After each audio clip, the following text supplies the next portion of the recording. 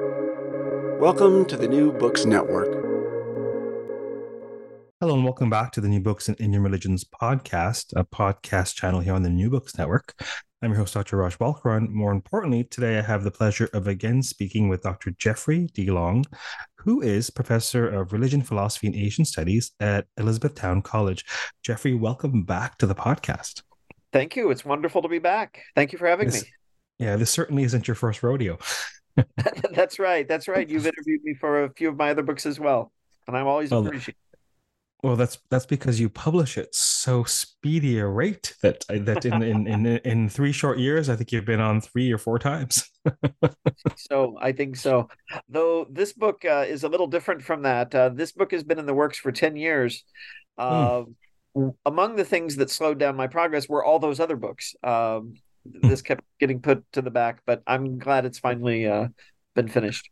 Yes, fantastic. So, of course, as you can see from the podcast notes, listeners, we're talking about discovering Indian philosophy, an introduction to Hindu, Jain, and Buddhist thought.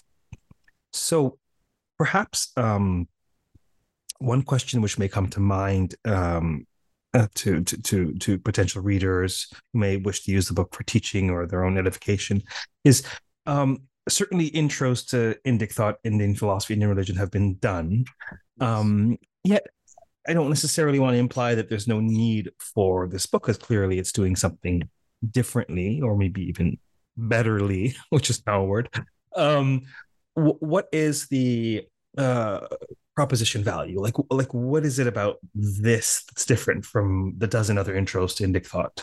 Okay, two things in particular that I would like to think recommend this book, because there are many introductions to Indian philosophy and many very good introductions to Indian philosophy. I even Mm, saw a couple of them in this one. But one aspect of this has come out of my teaching experience at Elizabethtown College, which is mm, if you're teaching undergraduates, very frequently, certainly where I teach, they have simply no background at all with this material. And so my aim was to write something with absolutely minimal jargon, either mm. philosophical jargon or India related or South Asia related jargon. I wanted it to be accessible to my students. And in fact, I'm planning to use it in a course called Discovering Indian Philosophy. And it has evolved out of my own teaching notes through the years. Another thing that I find very often about, maybe it's three things. Another thing I find often about the existing introductions to Indian philosophy, again, they're excellent, but I think all of us teach this material in our own particular way. We have particular strengths that we bring to it. We emphasize some things more and some things less. So I found that very often when I taught my Indian philosophy course previously, rather than using or sticking with a single intro, I was cobbling together bits and pieces of several of them, because this would be a really strong chapter in this particular book, but maybe it would be weak on something else, etc. And finally, I would say in terms of substance, what I would like to think recommends this book is there's a more in-depth coverage of Jain philosophy than I often find in works on Indian philosophy. It's either not treated at all or treated in a somewhat cursory fashion. And because I have written on Jainism, I'm a scholar of Jain philosophy, among other things. I wanted to highlight the importance of the Jain contribution to the Indian conversation. So, more emphasis on ahimsa and more emphasis on what atheism and theism really mean, because it really comes down to how one defines God. And as John Court and others have argued, there's a sense in which Jains are not atheists. They definitely believe in a sacred reality that's very central to them, but no creator deity, right? And so it puts a wrinkle on the whole atheism and theism conversation. This is a bit of a subtext of the whole book, but I think Jainism helps make that point very nicely, as does Buddhism. And then, of course, Anakantabhata, which has been a topic of great interest to me through the years. It was my doctoral dissertation topic. So I've underscored Jain philosophy, I think, more than I typically see in works on Indian philosophy. And I guess one last thing I would add is one tends to see relatively little treatment of modern or contemporary Indian philosophy in these works. They tend to focus on the classical. While my presentation of the modern period is probably skewed by my own interests and background, I have material there. I talk about people like Swami Vivekananda and Sri Aurobindo and so on. And so that is present in a way that I find that it often is not in intros to Indian philosophy. So those are things that I would like to think are strengths of the book. It's, relative ease and simplicity in terms of getting the material across to people who are brand new to it, hopefully without oversimplifying, but, drawing them into that conversation. The focus on the Jain material and the focus on at least a bit of modern material. Yeah, well, without question, one of the enjoyable aspects of the book is its accessibility, its conversational style, and to my mind, good writing really is teaching. It's teaching. It's accessible communication of ideas, and accessibility it doesn't. Accessibility need not in any way, shape, or form compromise erudition or complexity of thought. It's just a question of delivering it in a way, such that folks can understand it without a great deal of background information. Exactly. And so I love that it's a natural teaching resource. It's the text itself is functions as a classroom sort of tone, which is great. I think that's great because of accessibility. I also think there is a storytelling style to the writing. And I think storytelling is one of the most powerful and memorable ways of communicating ideas. And I don't think there is deep teaching without storytelling, or and vice versa, probably deep storytelling without teaching. And so I think the style is probably would resonate with a great deal of undergrads or really anybody interested in this stuff. And the other piece, there's lots I could say. I don't typically get too much into the weeds of the books that I read for the podcast. But the other piece is, presenting Hindu, Jain, Buddhist thought as these facets of a shared ecosystem that are very, very different. Yes. But they're all part of the same ecosystem. And I think that's something that's not necessarily underscored in a lot of intros to Indic thought. Mm-hmm. I agree fully with that. And in fact, this was somewhat of a conversation I had between myself and at least a conversation in my head between reviewers of early versions of the manuscript and myself. Is that there was an earlier period in our field where there was somewhat of a tendency towards an oversimplifying in terms of the similarities of traditions, a kind of collapsing them into kind of a perennial philosophy and without sufficient attention to difference. And what I found in our field is that we've corrected very much in the opposite direction, where difference is greatly emphasized. And to borrow, of course, the famous term from Buddhism, I was aiming for a middle path where it could be seen that there is, I think, something that could be called a cohesive Indian philosophical conversation. And it's made up of different perspectives. There is difference, but a conversation also requires, well, you're conversing about something, right? There is some shared background of agreement against which this conversation is happening. So even the much maligned Lokayatas, right? Their perspective is accepted in as much as the sensory perception pramana, right? The pratyaksha pramana is the basic one that everyone agrees upon. Say, well, yes, we understand, that this is how knowledge comes into awareness and so on. And so there's some kind of background that needs to be understood as a relative unity in order for the diversity to then make sense, right? So, okay, we know that Buddhists and Vedantins disagree, but what are they disagreeing about, and why is it important, and why does it matter, and where does it fit into questions like soteriology, which I think are rarely far from the minds of many Indian philosophers, at least traditionally. And I think this is another place where in our contemporary studies on Indian philosophy, there's been a tendency to maybe downplay that because that was emphasized too much in a previous era. Oh, Indian philosophy, it's very spiritual, mystical, religious, and so on. And without due attention to the fact that there is as much attention to logic, as much attention to things making sense, and to topics that aren't necessarily obviously connected with what we would today call spirituality. Much more of that than is widely understood. So again, the emphasis has been to move away from that, and yet I think it's nevertheless there, right? And for many of our students, that's going to be the entry point, right? Because they're interested in questions about meaning and so what? How does this make a difference in my life? And so I wanted to be attentive to that in this book. Oh, that so what question super important. I mean, I think the vast majority of undergrads probably come to religious studies courses and they realize either consciously or instinctively that it's not a confessional space. It's not a space of spiritual nourishment per se. They understand that it's an academic enterprise.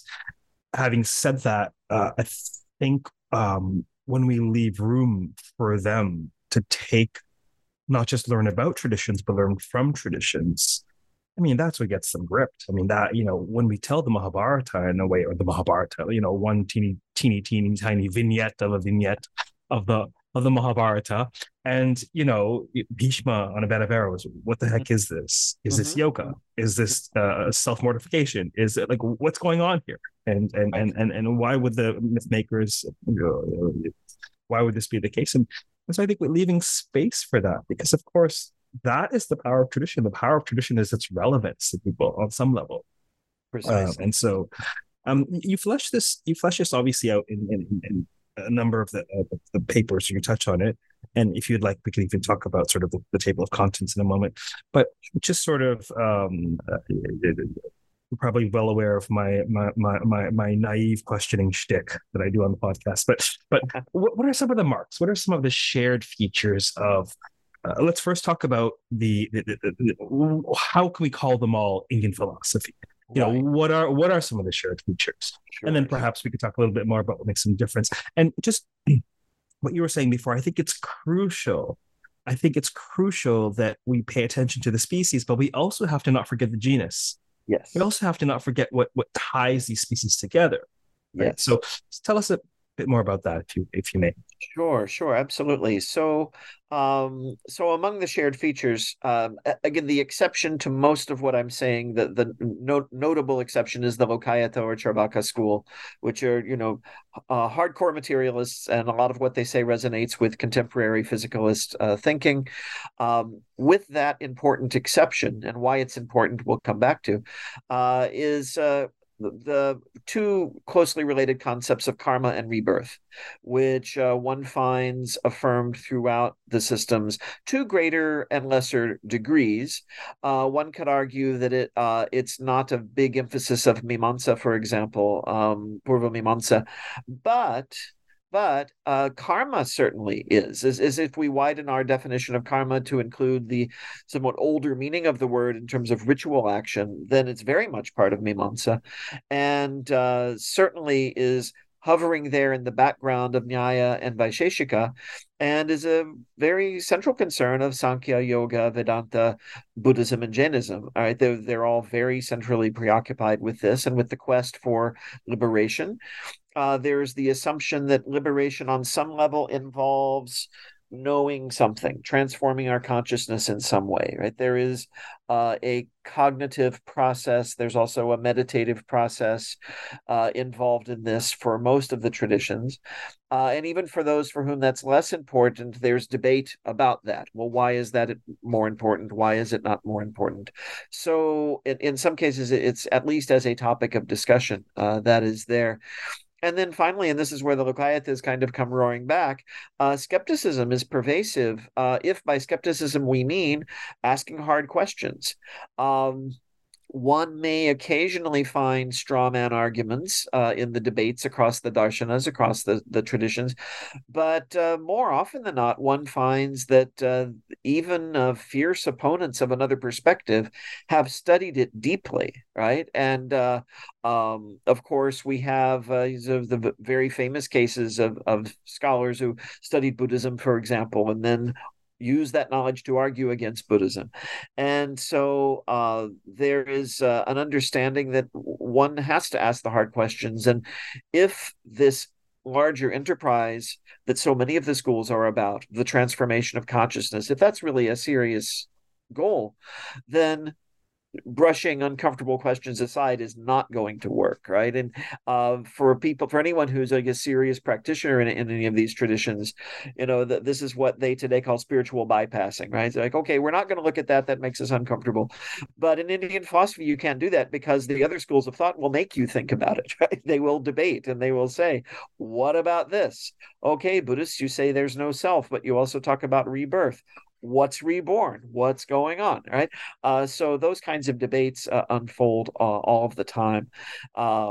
And so the skepticism toward the end of transformation, right? I would say skepticism, not simply poking holes in the other side, though one also can see that in some of the schools of thought.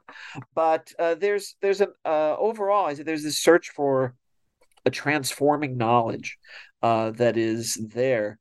And I mentioned in my introduction that this is not altogether different from Western philosophy, at least of the ancient world. And of course, there's Pierre Hadot's very famous work on philosophy as a way of life, and looking at the Greeks and how philosophy was very often in the service of a transformative path. There was some kind of practice involved. And this is typically the case with the Indic schools as well, sometimes very overtly so, as in yoga, for example, or Buddhism or Jainism. Sometimes, again, that's less obvious. If you're looking at Nyaya or Vaisheshika, for example, that doesn't come to the foreground. But there are many places where you could see that it's implied, that there are these texts, at the start and at the end, very often of the philosophical texts, it will be affirmed that this exercise is being undertaken for the sake of moksha, right? And then they proceed to talk about the different types of materials that make up the world and so on. And it doesn't appear obviously to be connected. But if it's situated in a larger way of life, you could see it could very much be connected. And that's certainly so when we see these as living traditions, which most of them are. And so the traditional darshanas, for the most part, are either still part of living traditions or they have been assimilated to other darshanas that remain as living traditions. So I think this attention to the practical sphere, the transformative effect of philosophy, its situation in a way of life, typically with a soteriological orientation, I think that's shared across most of these traditions. Yeah, absolutely. And so say a little bit about what you touched on in terms of the differences and the debates and the features whereby, that define the parameters of Jainism versus Buddhism versus some of the other strands. Absolutely. And this is, of course, where most contemporary introductions to Indian philosophy will place their emphasis, and I aim to do that as well. So, of course, within the traditions, we get the big dividing line of the Astika, Nastika, right? Vaidika, Avaidika, the Vedic and non-Vedic, what might be today called the Hindu and non-Hindu traditions. And that dividing line seems to hinge on whether the Veda, that is the text, is taken as an authoritative source of knowledge or not. And there are Vedic traditions that are very strongly oriented toward the Veda as a source of knowledge, like Advaita Vedanta, like Mimamsa. And there are traditions where it maybe looks a little more like lip service, but it's nevertheless present, like Sankhya Yoga, for example. And then, of course, you have the traditions that specifically reject Vedic authority. So the Jain tradition, the Buddhist tradition, the Lokayata tradition, they say, no, that's not a valid source of knowledge, and in fact go out of their way very often to critique the Veda. So that's a big dividing line. The other dividing line is the one I've already mentioned between the Lokayatas and everyone else in terms of acceptance of basically a world that goes beyond the senses, right? So things like karma, rebirth, ethics, soteriology, divinities, this is ruled out by the Lokayatas. Everyone else affirms it. And it's interesting, if you look at a Jain author like Haribhadra Suri, he uses the terminology of astika, nastika, but for him, an astika is not someone who affirms the Veda. He's a Jain, so he doesn't affirm the Veda. But for him, someone who is astika is someone who affirms the ideas of karma and rebirth. If you reject that, you're a Nastika, and that basically just means the Lokayatas, and depending on how we interpret some Mimamsa texts, maybe some of the Mimamsikas. But so you've got those who believe in the Vedas, and you've got that dividing line and the dividing line over karma and rebirth. And then you get further refinements of those divisions, right? So you have traditions which affirm the reality of the material world as something that is substantial and with which we need to contend in a serious way. So there you have the Jains, there you have the Vaisheshikas, the Nyayikas, and then you have sort of gradations of a spectrum moving from an affirmation of materiality as real to complete denial of that in a tradition like Advaita Vedanta, for example, where the only reality ultimately is Brahman, infinite consciousness, or Yogacara Buddhism, where what we think of as materiality is a projection of consciousness and is an experience. And then you have traditions that are sort of in the middle, right? Early Buddhism. Of course, there are different schools of early Buddhist thought, but it seems to trend toward a kind of neutral monism, right? It's just not a question the Buddha thought was conducive to edification. And of course, a big division you get between the Buddhists and everyone else is anatman, right? The no self concept and what that means exactly. And of course, the Buddhists themselves disagree amongst themselves about that, right? So you have the Pudgalavadins, right? The personalists, and they say, well, what we call personhood is the emergence of phenomena from the operation of the five skandhas, the five aggregates. Other Buddhists say, no, that's not a self. The Buddha was very clear. There is just no self. Whereas, again, you get back to Vedanta, it's all about self, right? It's all about realizing Atman and what is Atman and why is that important. The Jains, too, they have the Jiva, which really is a functional soul that is permanent. It has certain features that never go away. So it's an eternal soul. So you have the Jains and Vedantins on one side, and Nyayikas, people who talk about the self as a substance, versus the anti-substantialist views of Buddhism. Other differences that are interesting is theism, of course, and we've already briefly mentioned that, how you have traditions that affirm a creator deity, right? Things like Vishishtadvaita Vedanta, Dvaita Vedanta, a lot of the mainstream devotional schools in Vedanta, they affirm Ishvara, there is a divine reality. And then you have at least the idea of a creator and sustainer of the universe is absent and mostly rejected in Jain and Buddhist thought.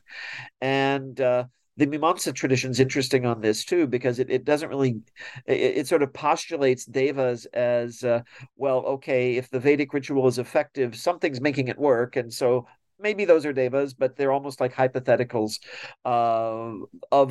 they're playing a subsidiary role to the functioning of the Vedic ritual itself, which is the thing that actually makes things happen from a Mimamsa point of view. So this whole range of views is there. And again, it's sort of operating in a more or less shared conceptual universe, but how things are understood, we're seeing it varies enormously. Are there material substances? Are there not? Are there selves? Are there not?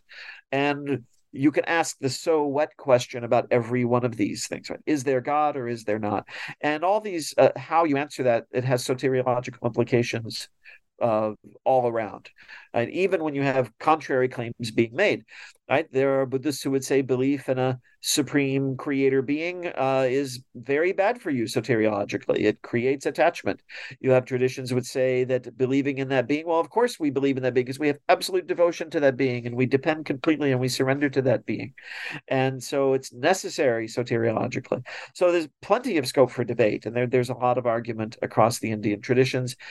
And yet, what are they debating? How to get liberated, how to attain a state of pure bliss and freedom from the limitations and problems of life. And that is pervasive throughout, I would say. And even the Lokayatas agree with that. I mean, they want to be happy. Now, for them, happiness is, eat, drink, and be merry, but they also want to be happy. So that's universal in the Indian traditions. Tell us about the interplay between duality and non-duality. This is a fascinating one, and this really brings Buddhism comes into this in significant ways, but I mean, we're really talking about the debates among the Vedanta schools here, I think, because on one side you have Advaita Vedanta, which a lot of people in the West who have at least heard of Vedanta, they're thinking about Advaita Vedanta, but that's just one system among many, right? There are multiple systems of Vedanta. They tend to cluster into Advaita and everything else, right? Because you have Advaita, which is non-dual. Duality is an effect of our ignorance. It is of the realm of Maya, the realm of appearance. But what is really real is non-dual. It is Brahman. It is Nirguna. It's beyond conception. And then you have all the other schools which affirm that the vital element in getting liberation is bhakti. It is this relationship of devotion and surrender and absolute dependence upon the Supreme Being. Advaita Vedanta says, well, the Supreme Being is as real as you or me, which means not really real at all, because that's also part of the realm of duality, part of the realm of Maya. You want to go beyond that. Whereas there's no going beyond one's loving relationship with God for the Bhakti traditions. And the other schools of Vedanta largely serve, there are theological traditions in the service of the Bhakti schools. Again, they operate within the context of a way of life. And so you get, of course, the very strong affirmation of duality in the Madhva tradition, Dvaita Vedanta. Duality is fundamental, right? There's God, there's the souls, the jivas, there's the world, and those differences are absolutely essential. They are foundational to the experience of bhakti, salvation, liberation. All of this occurs among these beings. But the other issue, of course, looming at the back of all the Vedanta schools is squaring their affirmations with the proclamations of the Upanishads, right? So you have the Prasthanatraya, the triple foundation, the Upanishads, the Brahma Sutras, and the Bhagavad Gita. And so all of these schools claim those as authoritative texts. And the reality is you have statements that seem to very plainly affirm non-duality and that very seem to plainly affirm duality in those texts, right? So you have the Advaitins who sort of stake their claim on the basis of the Mahavakyas, the statements that clearly proclaim non-duality.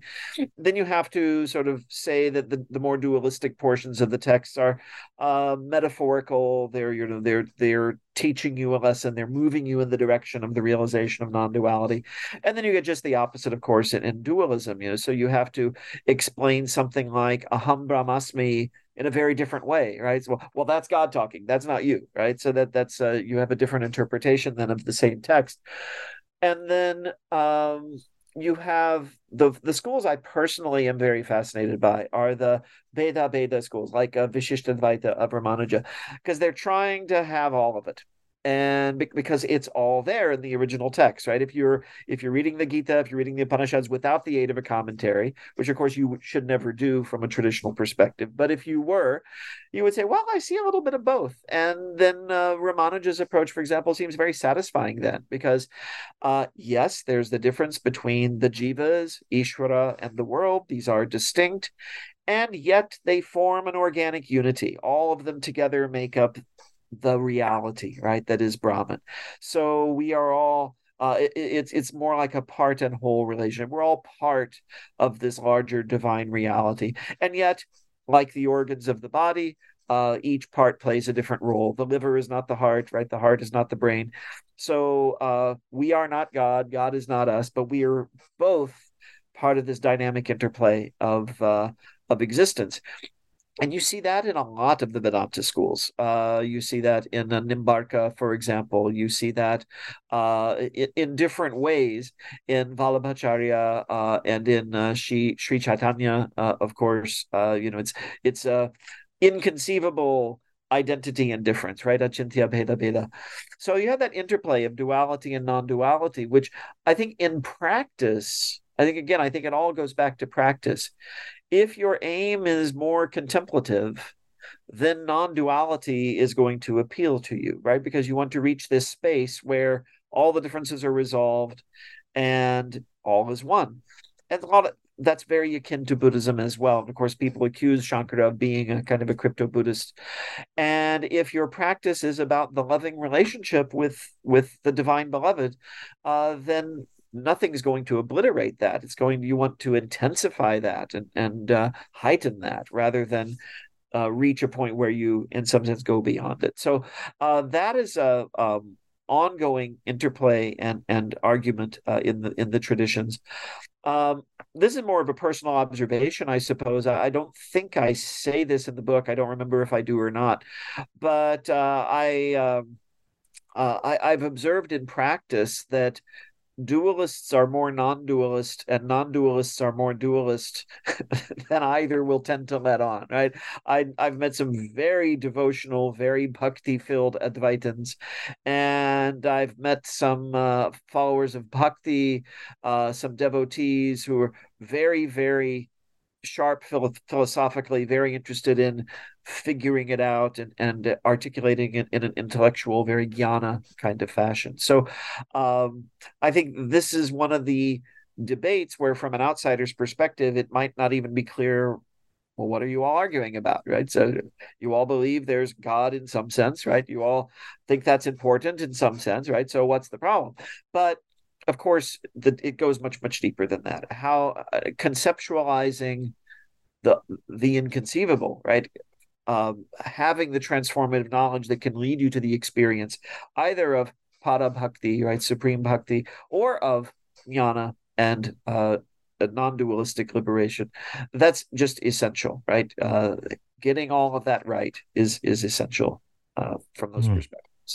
Fascinating. So, given the lengthy gestation of this book, did anything change for you in terms of your thinking, or tell us a bit about the process, or perhaps even what was impressed upon you by this process, or what perhaps surprised you, or what, tell us about the journey of writing the book. Oh, very good. No, this is, because I was first offered the contract for this book, in fact, by an earlier publisher, IB Tauris, and they were subsequently acquired, assimilated by Bloomsbury. So that shift occurred while I was writing the book. And the invitation initially came from Alex Wright, who I believe is now at Cambridge Press. And my Jainism book had done well, and I believe it's still doing pretty well. So the idea of a wider introduction to Indian philosophy was something Alex thought I would be well suited for, and I was very happy to do it. I took it up. But yes, in the course of 10 years, you read so much. You read so many articles and books and learn more. So I kept fixing things. I kept changing things. And of course, there was a peer review process. And I had the very good fortune of having some peer reviewers, anonymous. I have no idea who they are. But if they're listening, I'm very grateful to all of them, because they, a bad peer reviewer will say, well, this, and this is wrong, right? Or it has this and this problem. And, why is this bad? All the peer reviewers seem to really want the book to be good. and to succeed. And so I got very detailed commentary from a number of peer reviewers who I think they had greater expertise in some of the traditions than I did. No one touched my Jain material. Everyone said, "Oh, this is very good." But I had people weigh in on some of the Buddhist sections. I had people weigh in on some of what I'd said about Lokayatas and Nyaya. And so I learned from the reviewers, and I got those reviews, and then I thought, well, I don't want to just take their word for it, right? This is another scholar who has a point of view. So I read up on things, and I found that at each pass through, it strengthened, right? It got better, and so that was a very important part of my process. But another very important part was just my own research in other areas. As this whole process was going on, I got the offer to write on Hinduism in America, something I very much wanted to do. I focused on that, but then that gave me new insight into the modern material for the Indian philosophy book. I did with my colleague Mike, we did the edited volume on nonviolence in the world's religions. That gave me new insight into that particular aspect of Hinduism, things like Hindu political thought. The fact that the Arthashastra is discussed at all is an effect of my having done the book on nonviolence, because I realized, oh yeah, there's political philosophy. We need to say something about it, right? So in fact, as I keep reading and keep learning, I'm keenly aware that this book will date itself eventually. I had already sent the manuscript off to press when I read Arvind Mandir's wonderful introduction to Sikh philosophy. I thought, oh, I could have done a whole chapter on Sikh philosophy. There's so much there. I managed to just kind of sneak in, a paragraph or two. But I would say Sikh thought gets neglected in the book, and in fact, I'd posted on social media, my book is coming out, and someone read the subtitle, Introduction to Hindu, Jain, and Buddhist Thought. And someone rather crankily posted on Facebook, what about Sikhs? You don't think Sikhs are part of Indian philosophy? Or you think they're Hindus? What? It's like, no. I just don't know enough about it to have written well about it. So it's better to, I think, be silent than to write poorly about something. And I've mentioned that in the introduction. It's like, this is a lacuna. And there are other lacunae, because I don't want to undersell my book, but Indian philosophy is enormous, right? It's just like discovering Western philosophy. You're not going to give the same weightage to every important thinker and current of thought, just because, unless you're going to write an encyclopedia or multi-volume work. And I wanted something undergraduates could read, and it could be their first taste, maybe, of Indian philosophy, and enough to get them excited to then do the more advanced reading and read primary sources and delve into it. I should mention I'm also working on a companion volume to this one of primary sources that are either cited or mentioned in Discovering Indian Philosophy, and that's also going to be coming out from Bloomsbury, and that's in the works. And I know those works also already exist, though not as many as there are introductions. They're just a handful. I know people who still use Radhakrishnan and more, which came out in, before I was born. So I do see the need for an updated companion work, and it'll go well, right? I'm envisioning a course where people are reading the textbook in tandem with the primary sources. So and I might be able to do a little more with some of these things I didn't focus on as much in the textbook. I might be able to, build in some Guru Granth Sahib or something, something there that will do a little more justice to some of the things that I just didn't have the time or space to do. But yes, learning is humbling, as we all know, and so I would say one of the things I learned over the 10 years of putting the book together is how much there is still to learn about Indian philosophy. And this is why I like this term discovering, right? Because now it, of course, could be read the wrong way. It could be read as having a colonialist implication. Oh, you're discovering, the white man is discovering Indian philosophy. But I mentioned in my introduction, like, that's not what I mean. What I mean is just that excitement whenever you encounter something that is new to you. And I've had Indian students who've told me, I grew up in this culture, but I didn't know about all of these things. And so there's that excitement of discovery and the hope that will lead to further reading and more in-depth study later on. Well, I mean, thank you for sharing that process. I'll share just a couple of random comments. As I recall from what you said, it's great that, if I understood correctly, the peer reviewers gave substantive suggestions and constructive feedback. And among the intelligent, critiquing is kindergarten. Yes. This is the beginning. This is not difficult to do. It's not difficult to do. Among the intelligent, obviously, among those who the critical faculties are in place, and the fault finding isn't difficult. I mean, there's always room for growth, and there's always a preference and a way to do things better. But what's really brilliant is, okay, positing a path forward, a suggestion. I mean, that's the real goal that comes out of peer review, in my view. In terms of, I mean, yeah, it won't. The best books are beginnings. No one's going to write, here is all of Indian philosophy, and there aren't enough pages in the world, right? And so I like the idea. I mean, this is coming from an academic perspective, as someone who enjoys teaching and enjoys introducing, folks to material. In many ways, you're analogous to a tour guide. Right, precisely. Right, you're curating something for them. You're taking them through a museum, and you're going to see certain exhibits. Clearly, the Royal Ontario Museum's exhibits on ancient Egypt is not the totality of ancient Egypt, but it's offering a way in. So both as a teacher and scholar, but also somebody who creates and markets courses to the public for sustenance. It has to be appealing. I mean, yes. The titles matter. Visuals matter. I used to quite resent all of this, and then I realized, of course, the meal has to look appetizing. Obviously, it doesn't matter how delicious and nutritious it is if it doesn't look appetizing. So, the captivating image, discovering Indian philosophy. One gets a sense of an adventure, an intellectual adventure, yes. And that at least was clear to me. Anyhow.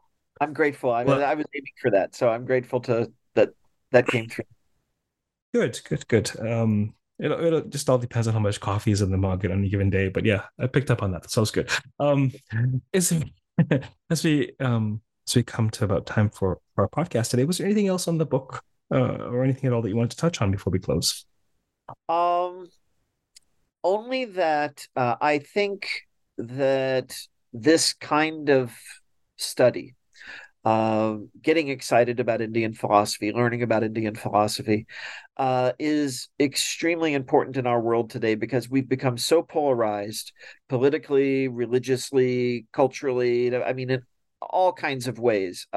We found all kinds of ways to create barriers to understanding and to feel badly about one another. And I'm thinking about my average students who are, American, Western readers, but even readers in India who might feel distanced from their traditions for whatever reason, that to be able to view something different from one's own thought process and background, and to find it appealing and to learn from it, even if one is not going to, embrace it fully, or maybe they will. Maybe someone will read this book and decide to become a Buddhist or a Vedantin or a Jain. I don't know. That's not the intent.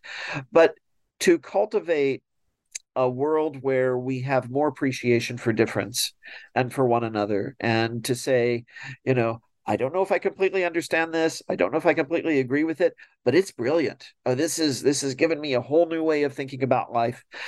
I think that's something we really need to cultivate more of. That there's too little genuine understanding, and too much trying to defeat the other guy and show how, well, they're wrong and we're right, and that's it.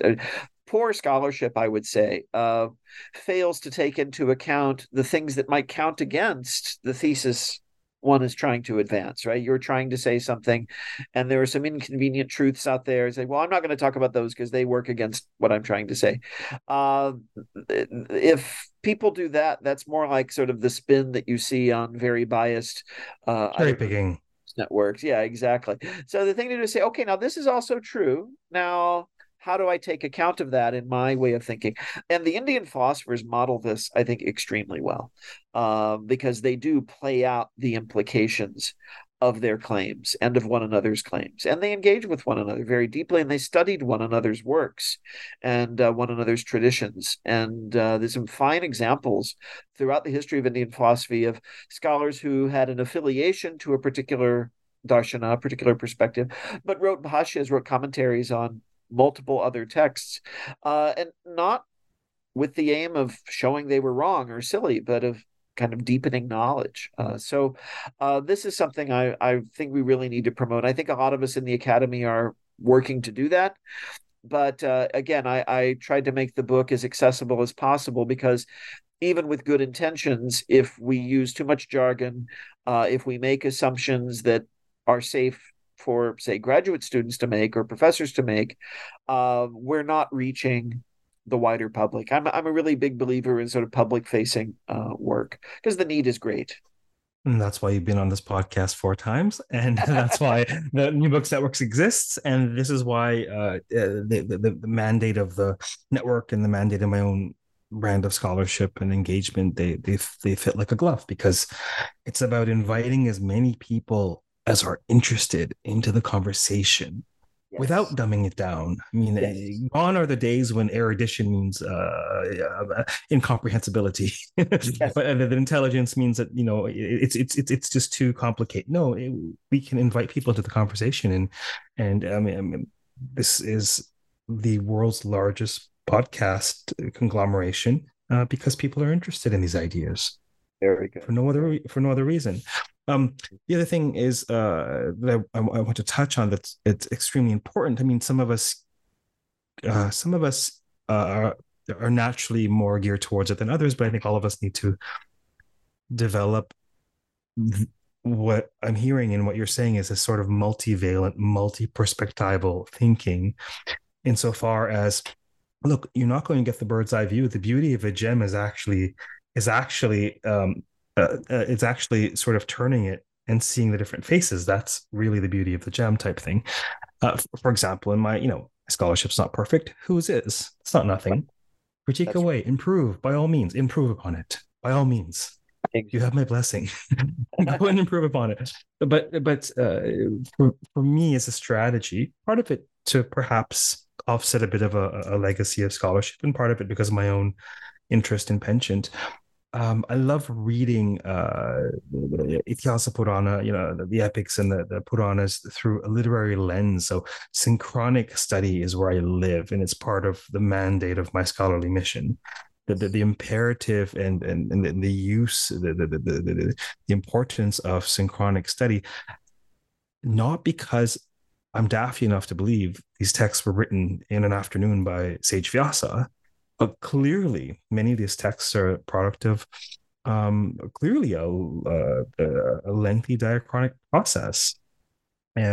Nevertheless, I recently came from a conference in Dubrovnik on the Sanskrit epics and Puranas, and of course, there are insights to be found without question among my colleagues who are doing very important diachronic work on the text. But the difference is that pointing to the different layers of the text is more now appreciated as a feature, not a bug of the Puranic corpus. Insofar as, wow, we now have access to the life of tradition. Look at the overlay in this Karna story. Look at the XYZPQ, and just, yes, close one eye and look at the text in a synchronic lens. Close the other eye, look at it through a diachronic lens. They're both going to be important. You may have a penchant for one, or may want to prioritize one, but without question, various methods and perspectives are necessary.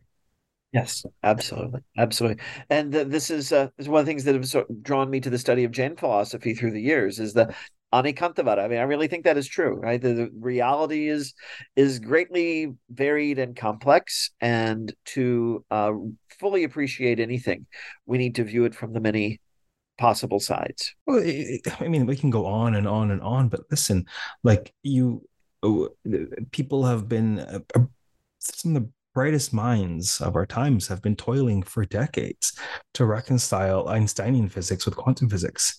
And Yeah. it may well be just we're looking at different orders of reality, and they're just we need to actually make it's only possible to view reality through these different peepholes, and there may not be a sort of a global vision that has to cohere at all levels of reality. I mean, it may well be that depending on the order of reality you're looking at, these are the operant rules or the MO. So, anyways, I obviously could talk to you for hours, but our listeners have lives. I hope they've enjoyed this as much as I have.